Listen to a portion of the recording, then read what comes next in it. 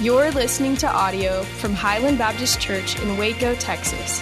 To find out more about Highland, go to www.hbcwaco.org.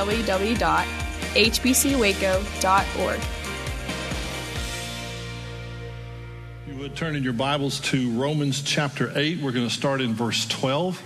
We're in the third week of a series called This is Life. I'm Mark Weibel. I'm one of the staff pastors here. I'm the Grow pastor, and Pastor John has given me the privilege of bringing the word here today. So this is the third series, or the third sermon in a series called This is Life. And I want to just review real quickly what we've kind of looked at from Romans chapter 8, verses 1 to 11. First of all, in the first week, we learned that in Jesus there is no condemnation, not now, not ever. We also learned that there are two authorities that are at work in our lives. There's the law of the flesh, and there's the law of the Spirit. Last week we took a look at the fact that Jesus took our wrath and he gave us his righteousness by the Holy Spirit. And he gives life to our bodies now, our physical bodies. We have life now because of what Jesus did. And then we also looked at and saw the fact that those without Christ are insensitive to God. There's no way they can comprehend God. When you talk to them, they're insensitive to the things of God because the Holy Spirit is not in them, prompting them. On the converse side of that, those who are in Christ are sensitive to God, that the Spirit of God is in us, prompting us to do certain things. So what we've learned so far is that God has done a great work in setting us free from the law by the Holy Spirit. That brings us to today's passage in Romans chapter 8. We're going to begin in verse 12. And what I want to let you know is that I have some hard news, I have some helpful news, and then I have some hopeful news. And so we're going to look through all of this. We're going to be in Romans 8, chapter 12. He begins Romans 8:12 with so then. And that so then is literally a continuation of the thought of the preceding verses, but it's highlighted in verse 11 of Romans 8, where it says that Jesus has given life to our mortal bodies. There is a reason that you are alive now. There's a reason that you are breathing and walking around, exercising, doing all the different things, and that is that God has given life. We're not dead. There is life in our mortal bodies, and because of that, he wants us to understand something. So in Romans 8, verse 12, it says, so then, brothers and sisters, we are debtors. And as Pastor John likes to do, I'll stop 4 words into the verse and let's dig down just a little bit. We are debtors. Here we go. We got some hard news right here. We're debtors. That word debtors literally means one who is not yet made amends to whom he has injured. But further than that, it means one whom God can demand punishment as something due. That's a hard word. We're debtors. I don't like hearing that word, that I am a debtor. When someone is a debtor, they are held under the power of the person who holds the debt. And that person who holds the debt is the one who gives the terms and conditions of the payment or the fulfillment of the debt. And so Paul writes and he says, hey, we're debtors. We are debtors. So understand that. First of all, right now, you and I, we're debtors. And he goes on to say we're debtors, and he's very kind. He says, first of all, let me tell you, you're debtors to whom? In verse 12, it says, we are debtors not to the flesh, to live according to the flesh. So he starts out with this passage is, hey, I got some bad news, and the bad news is you're a debtor. The good news is it's not debtor to the flesh. Let me explain what that is. If you were to back up into Romans chapter 7, the whole of Romans chapter 7 talks about this war that is going on in man, and Paul says, the very things that I want to do, I don't do, and the things that I don't want to do, I end up doing. And then he cries out in verses 24 and 25, wretched man that I am, who will deliver me from this? Who is going to take care of me? Thanks be to God who has given me life in Christ Jesus. You see, this is the flesh in which this battle is waging war. That flesh, the word flesh, where it says we are not debtors to the flesh, that word flesh literally means the sensuous animal nature of man with its cravings which incite to sin. You know, I don't think any one of us had to go to school to learn how to sin. In first grade, they didn't do reading, writing, arithmetic, and let me tell you how to sin. You know, we learned how to sin from the jump. Because we were in our Adamic nature, we learned how to have sin in our lives. We were born in that. It comes naturally, and it is a natural instinct in man the flesh incites us to sin. When there is a choice left to us, our natural inclination in the flesh is to step into sin, to step into revenge and hate and just spewing vitriol, just all this stuff. It's a natural reaction. It is something that you don't have to work on and take a course in to say, oh, let me learn how to sin. So we understand that he is saying that you are not in debt to this inner drive, this craving of the flesh. If those of you who are a little bit older remember Flip Wilson, and he used to say, the devil made me do it. The devil made me do it. No, it's our flesh. It's the flesh in us that makes us step into sin. Verse 13, he continues the thought. He says, for if you live according to the flesh, you will die. You see, here's the thing. There is reward for every action. There is a reward for every action. And so if we live according to the flesh, you will die. Well, duh, Mark, every one of us is going to die. Well, let me tell you exactly what this means. When we act continually on this fleshly craving, this natural incitation to sin, that what happens is we do, yes, end up dying the death of natural man, but it's a much deeper implication. The word is a much deeper implication. It gives the picture of trees that dry up or seeds which rot when planted. If you drive around Waco and you see the oak wilt that's going on, have you seen some of the trees that are just getting eaten up by oak wilt? It is just so sad. These beautiful trees. If you look outside, even the magnolia tree right outside here, it is withered up. It is dying. You see, it had so much potential. You look at these trees and you see these trees and you think, oh, there's so much potential. But something has happened. Something has diseased them, and they have withered. This is exactly what this is talking about. When you live according to the flesh, there is a natural drying up of your being, and the seeds that rot. You don't take a seed and plant it in the ground and go, gee, I sure hope this thing rots in the ground. You say, no, I hope it dies and resurrects into corn or green beans or whatever it is that you're planting, this seed that is in the ground. But this scripture simply says, if you live according to the flesh, then what's going to happen is it's going to rot. But it not only is that, it then goes on to say, and you will be subject to eternal misery in hell with eternal death. So this word has implications. If you sow according to the flesh, it has implications in the here and now, and it has implications in eternity. It's summed up by simply saying, living by the flesh, your existence here will be one of dying, withering, rotting until you die, and then you will keep on dying eternally in hell. Well, that just sounds like a really wonderful. How many of us want that? It's just like, well, duh, nobody would want that. So why is there a struggle? What is going on? You see, if we are not in debt to the flesh, if God has delivered us from that, why is there a struggle? You see, original sin made everyone debtors to the enemy when they were born. 1 John 5:19 says the whole world lies in the power of the evil one. What the devil does is the devil convinces us to trade long-term reward for short-term pleasure. Hebrews 11:25 tells us, it talks about Moses who forsook the passing pleasures of sin. Scripture is very clear. It says there is pleasure in sin. And I will tell you that when you step into sin, whether it is sexual sin or whether it is revenge or whether it is gossip or whatever it is, whatever sin you step into, there is momentary pleasure. There is something that just feels so good in the flesh, but the end result is just a withering and a dying. It's highlighted. Hebrews 12 verse 16 talks about Esau, who took his birthright. And the birthright was he was the firstborn son, and he had all the rights of being the firstborn son. Very, very envious place to be. Very great place to be. You're set for life. And he came in from the field one day, and he walks up, and he's a little bit hungry, and he looks at his brother making some chicken noodle soup, and he says, let me trade you. And he says, okay, what do you got to trade? He says, I want your birthright. I want all of the rights for you for firstborn for one bowl of soup. And he goes, hey, sounds like a deal to me. And he trades. He sees the short-term satisfaction of indulgence of the flesh, and he yields the long-term implications. And this is what the enemy does. That's why there is a fight going on inside of us, because The enemy entices us with this short-term pleasure, and we think, oh, gee, I can step into this, and then I can handle it. I can do all this. You see, living by the flesh, you will have moments of pleasure. I will admit that. You will have moments of pleasure, but there will be an eternity of dying, not just eternally, but here withering. There's a rotting that's going on inside of you.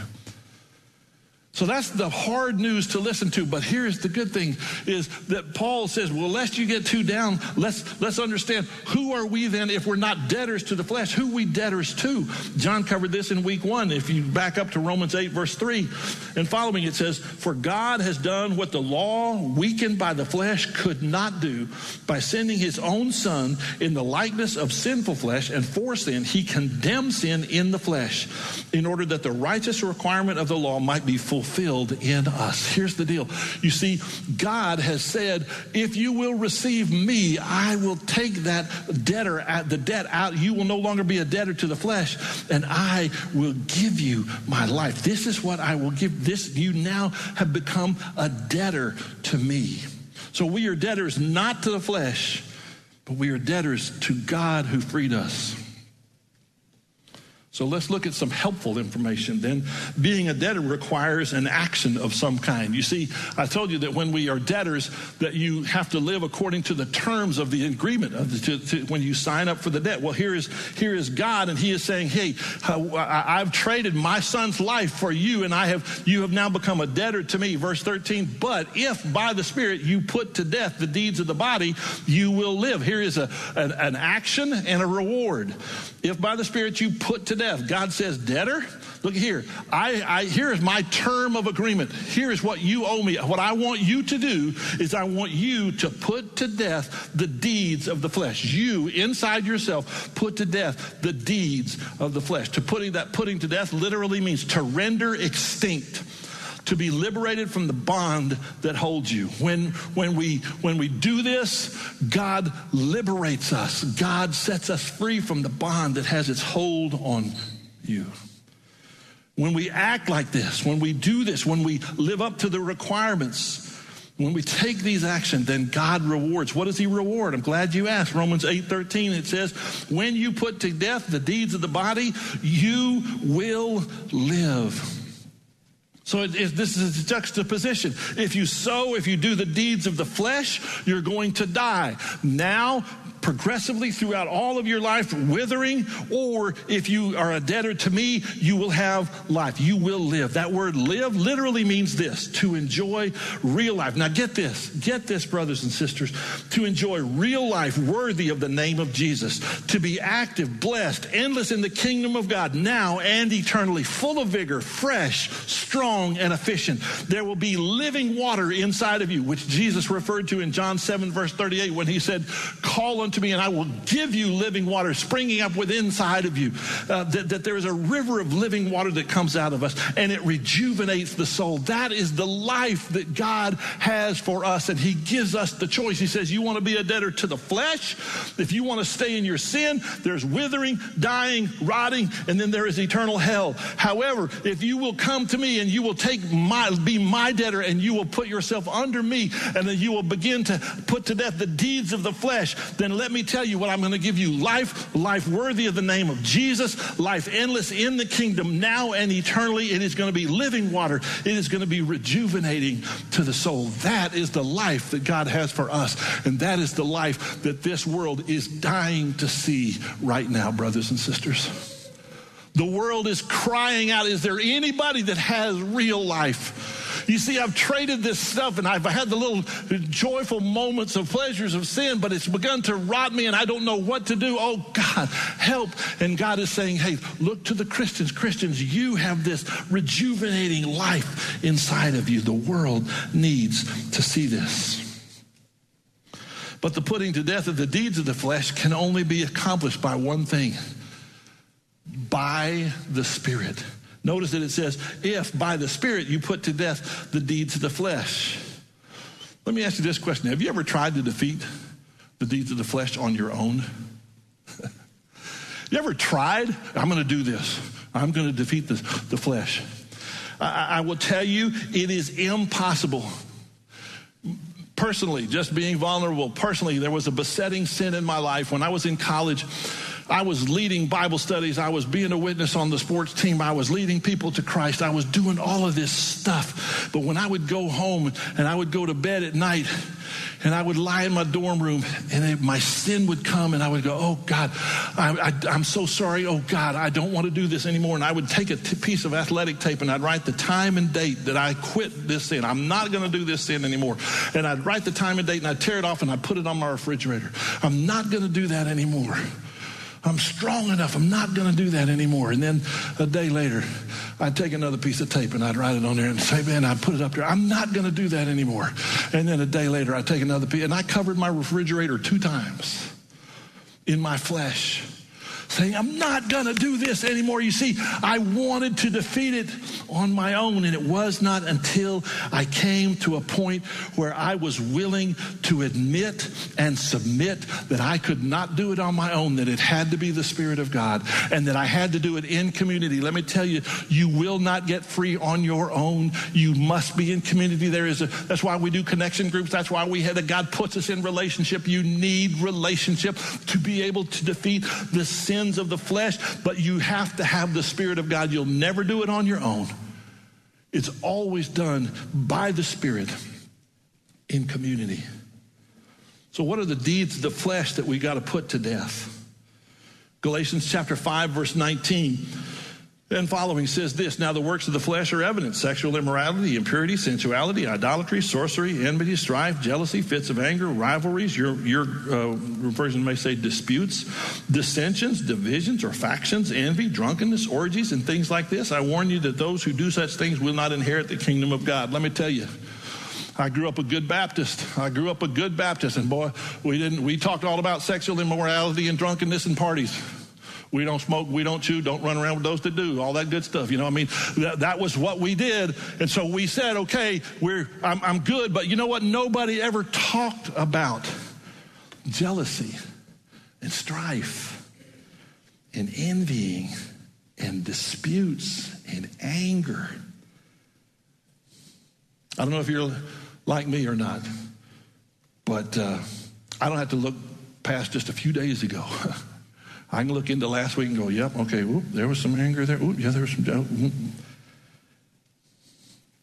We tend to concentrate on the biggies. I'm not being sexually immoral. I'm not getting drunk.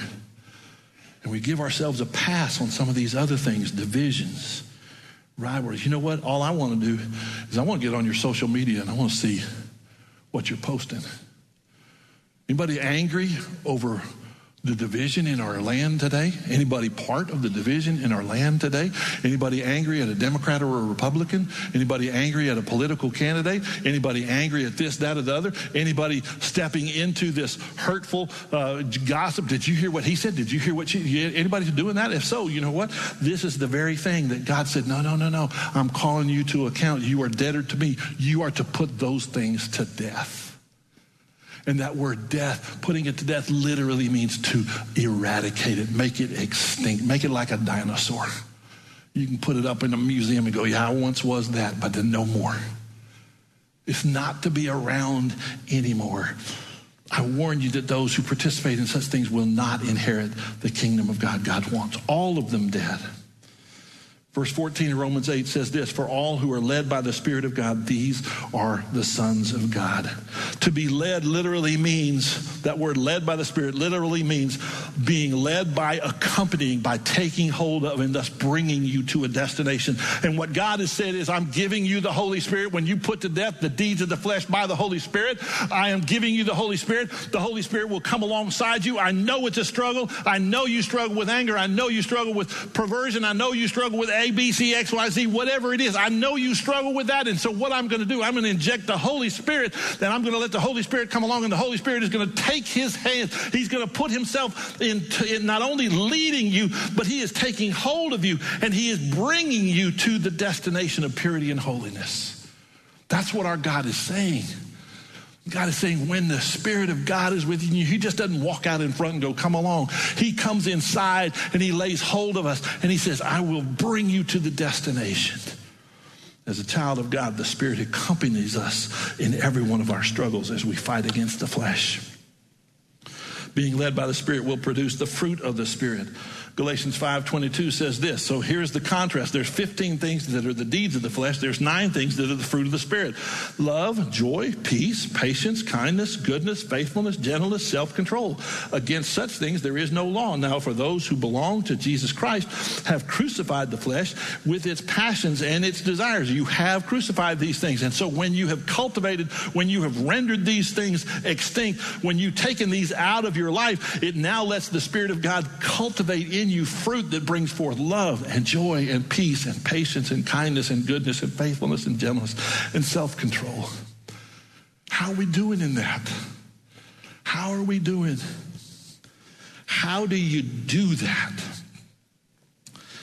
World War II,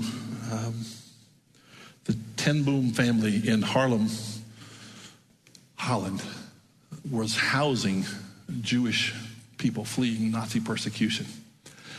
And they hid hundreds and hundreds of them. One day they got caught, and Corrie ten Boom and her sister Betsy got sent off to Ravensbrück concentration camp. Family was split up, and there Betsy died, and it was just absolutely horrendous. You know the stories of concentration camp. But after the war, Corrie went on a preaching tour to preach forgiveness. And she tells the story of being in Munich one night preaching on forgiveness. And she said at the end, there was a man that approached me. He came from the back of the room. And here's what she writes. The emotion came back with a rush. The huge room with its harsh overhead lights, the pathetic pile of dresses and shoes in the center of the floor, the shame of walking naked past that man. Now here he was in front of me, his hand thrust out. A fine message, Fraulein. I was a prison guard at Ravensbrück. Since war's end, I have become a Christian. I know that God has forgiven me for the cruel things that I did, but I'd like to hear it from your lips as well. Will you forgive me? She wrote, I stood there with coldness and with the coldness clutching my heart. Forgiveness is an act of the will, and the will can function regardless of the temperature of the heart. Jesus, help me, I prayed silently. I can lift my hand. I can do that much. You must supply the feeling. So woodenly, mechanically, I thrust my hand into the one stretched out to me. And as I did, an incredible thing took place. The current started in my shoulder. It raced down my arm. It sprang into our joined hands. And then this healing warmth seemed to flood my whole being, bringing tears to my eyes. I forgive you, brother, I cried. With all of my heart, I forgive you. For a long moment, we grasped each other's hands, and the former guard and the former prisoner. I had never known God's love so intensely as I did then. That is the life that the world is dying to see. That is the life worthy of the name of Jesus. That is the reward for those who say, you are debtors. I am a debtor to God, and I will put to death the deeds of the flesh by the Spirit. And when I do, the Spirit comes in and he gives me this life-giving, vigorating, rejuvenating water that comes out of me. And I put to death the deeds of the flesh, the enmities, the factions, the anger, the dissensions, all of these different things. I put it to death, and God enables me to respond in this fashion. And yes, brother and sister, you and I have that same Spirit of God within us. So I've given you the hard news. I've given you the helpful news. Let me give you the happy news. Romans 8:15. In Christ, debtors have become heirs. In Christ, debtors have become heirs. Romans 8:15. You did not receive the spirit of slavery to fall back into fear, but you have received the spirit of adoption as sons, by whom we cry, Abba, Father. The Spirit himself bears witness with our spirit that we are children of God, and if children, then heirs, heirs of God and fellow heirs with Christ, provided we suffer with him in order that we may also be glorified with him. That term, Abba, Father, is an intimate, it is a term of endearment, it is a term of intimacy. We are free to call him daddy. It is not a stoic, oh, Father. You know, Lori and I have 4 children when we were raising them. Now we've got 6 grandchildren on earth and 2 in heaven, but the 6 that are being raised on earth, we've trained our children to come up to us. And, you know, what do you do when you're training a child? When you train a little child, the first words that you want them to say, it's a race between mom and dad, right? Race between mom and dad is to get them to say what? Mama or dad, right? Mommy or daddy? Mommy or daddy? Which is it going to be? Mommy or daddy? Why not train your child to say, Father? Come on, no baby's going to go, Father. We get to call him Father, but when the Spirit of God is within us, we get to call him Daddy. We get that term of endearment. Now, my little grandkids, you know, they get to call me Big Poppy. Nobody else calls me Big Poppy, but my grandkids, they call me Big Poppy. Hey, Big Poppy, you on the phone? Yeah, all right. You know why? Because it's an intimate term. And when they do that, when they say Big Poppy, man, I tell you, anything they want. You know, I'm there. Come on. You see this Abba Father. It is a God who says, I desire more than just a name relationship with you. I want an intimate relationship with you. Oh, Daddy, call me Daddy. But what about when I mess up? Well, the law condemns me, but the Spirit bears witness and says, no. You now and always are a child of God, and that produces intimacy. If you're not convinced, let me just give you a couple of scriptures. What proof do we have that we are not debtors to the flesh? We are sealed. The seal of ownership is the Holy Spirit. 2 Corinthians 1:22 says this. He, God, has also put his seal on us and given us his Holy Spirit in our hearts as a guarantee. And I will guarantee you, God never goes back on his guarantees. It is 100% satisfaction guarantee. He has put his Spirit in you, and he has sealed you, and he has guaranteed you. How long has he guaranteed you? Is it a 1-year warranty, a 2-year warranty? Let's look. Ephesians 1:13 says this. In him also, when you heard the word of truth and believed in him, you were sealed with the promised Holy Spirit, who is the guarantee of our inheritance. Get this, until we acquire possession of it to the praise of his glory. When are we going to gain possession of our inheritance? We will gain possession of our inheritance when we die and go to heaven. That is when we are fully inherited. But until that time, we have a guarantee, the Holy Spirit that says it's waiting for you in heaven. It is, but now you get life inside of you, abundant life, vigorous life. Even though your body is decaying, you get life inside of you now. And I'm going to seal you until the day that either Jesus comes back or you go to be with him.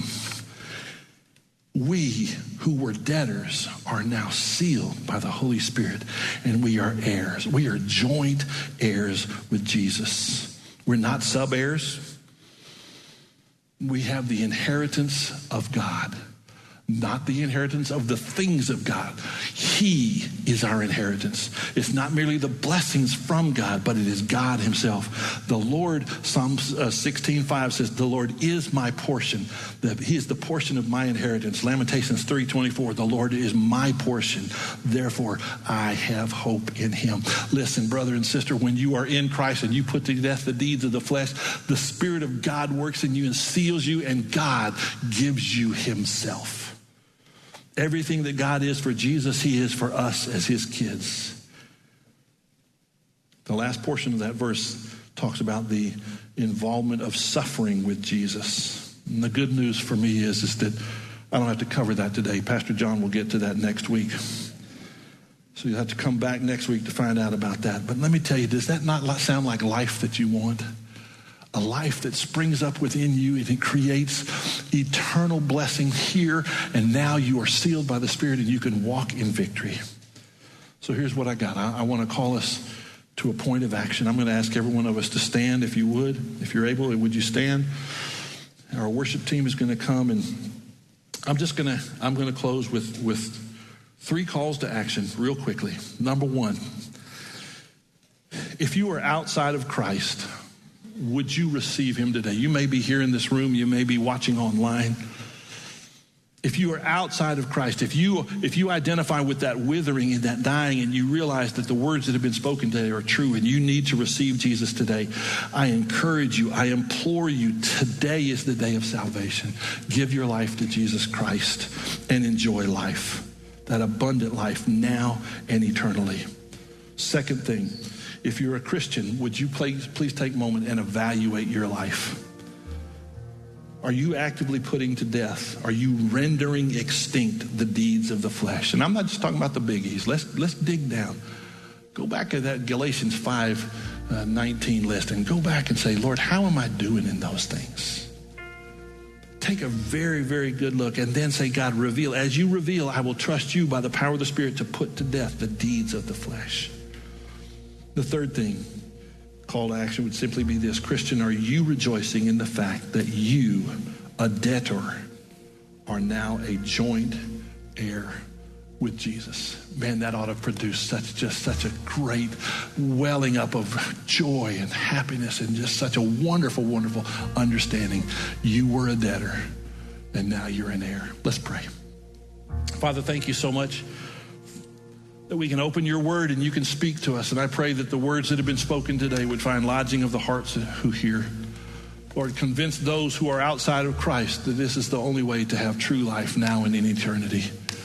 Lord, convince us that when we die to our flesh, that the life that is born in us is life that is not only beneficial for us, but it is attractive to a world that is dying without it. And Lord, make us eternally grateful for the fact that we, the debtors, have become heirs. Thank you, Jesus. It's in his name I pray. Amen. Let's worship.